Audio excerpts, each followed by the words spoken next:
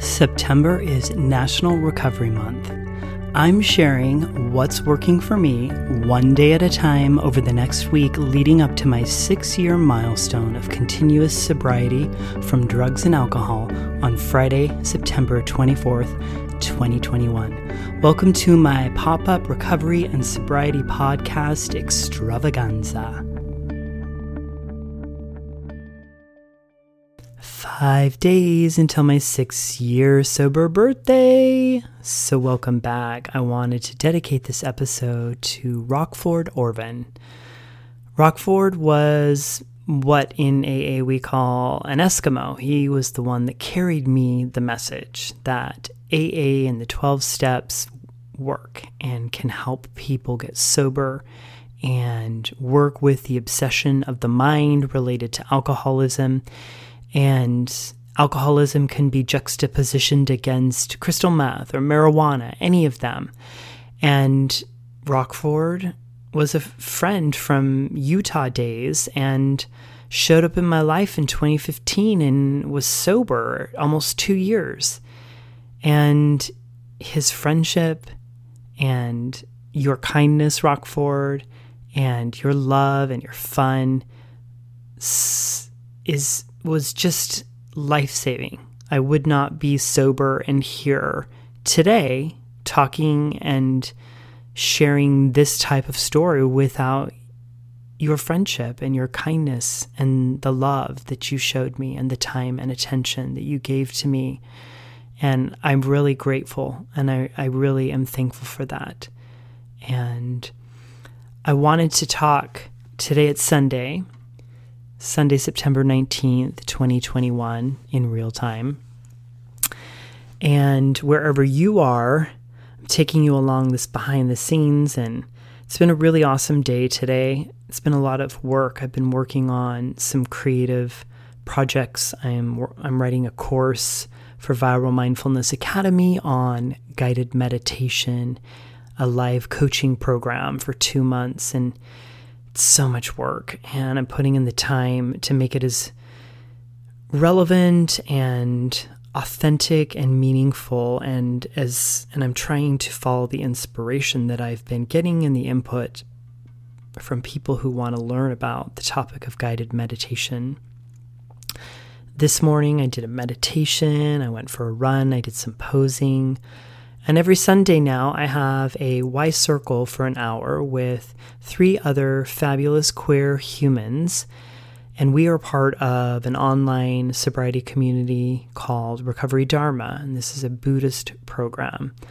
It's a path of following the Noble Truths, the 4 Noble Truths, and the Eightfold Path.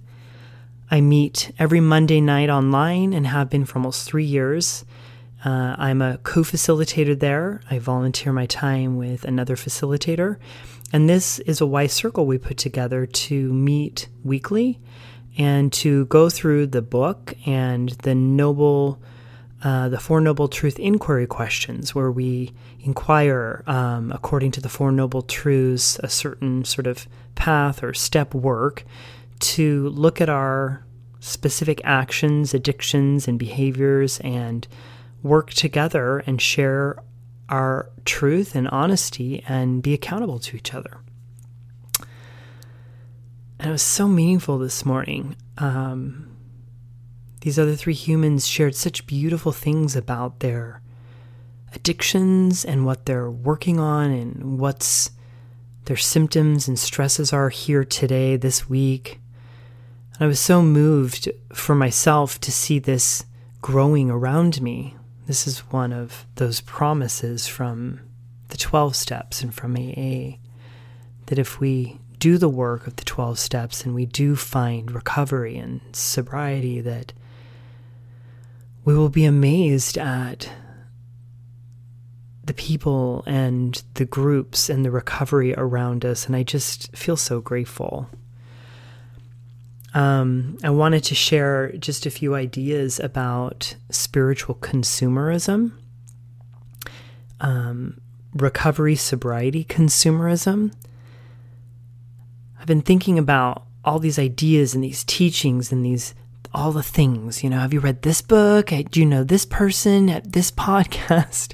Here's these steps. I mean, even myself, my recovery program has 3 communities. I belong to AA, I belong to the Luckiest Club, I belong to Recovery Dharma, and I'm going to tell you all about them over the next few days.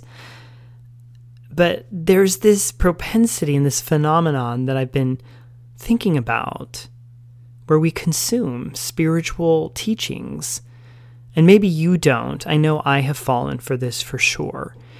We consume religion, we consume authors and books and podcasts, and I think that part of this information age and this time of ideas and so much story and viewpoints and social media and digital, it's so much. And I think that there's this propensity for us to ignore actually having an experience with a teaching, actually having the wisdom, the patience, the hard work and courage of working with a teaching, living it for a period of time, experiencing it, wrestling with it, getting down in the dirt, rolling around with it.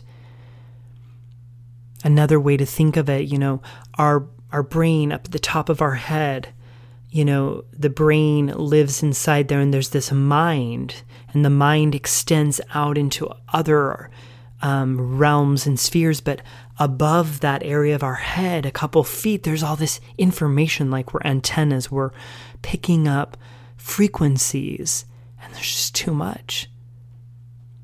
And so it's the idea that, can I let some of this stuff, so much, too much, it's almost too much, can I let those items, those teachings, those steps that are resonating and touching my heart and inviting me to explore, can I pull them down into my heart?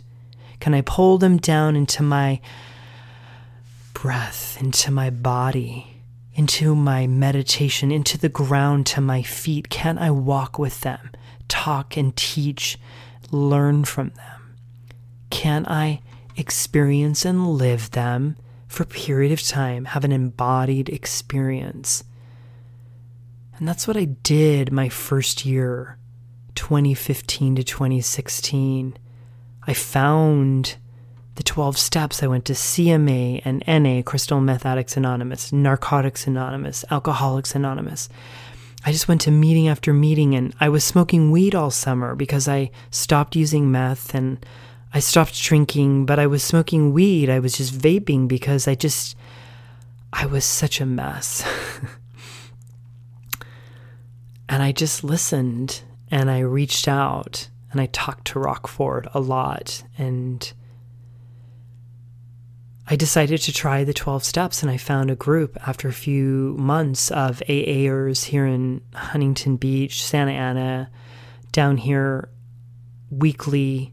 And I just found a crew of people who were HIV positive and who loved meth and marijuana like I do. I did. I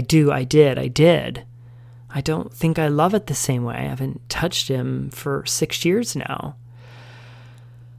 And sometimes in my mind, I think, oh yeah, I would love it so much. I want to go smoke a bowl. And I have a place to talk about those things, like this morning with my wise circle from Recovery Dharma. So I think there's great wisdom in bringing the teachings down into our life. And maybe if you're considering it, I know it's hard to acknowledge that you have a problem, but if you're asking a lot of people and you're wondering, there's a good chance just by default, you do have a problem. And what if you just stopped? And most likely you're going to say, well, I've tried, but I can't write. So why don't you just try it in community with 12 steps? You could do the Buddhist community. You could do the Luckiest Club. And I'll tell you all about that a little bit later this week. Give it a shot. It's worked for me several times now. I've said, I'm going to give this a year, and I'm going to bring these teachings into my life, and I'm going to work with them. I'm so grateful for the 12 steps of Alcoholics Anonymous. I'm so grateful for the people that I know, for my meeting on Fridays in AA. It's amazing. These humans are so awesome. So I want to just finish with one beautiful quote that found me in the beginning, and this comes from Adyashanti. I also found Adyashanti in the first 6 months of my 2015 shakedown. Adyashanti is my spiritual teacher. I study with him online. I've been to a few of his day retreats. I was going to do a 5-day retreat with him, but then it was the COVID world shut down. Adyashanti says all the teachings are not to be a substitute for the divine.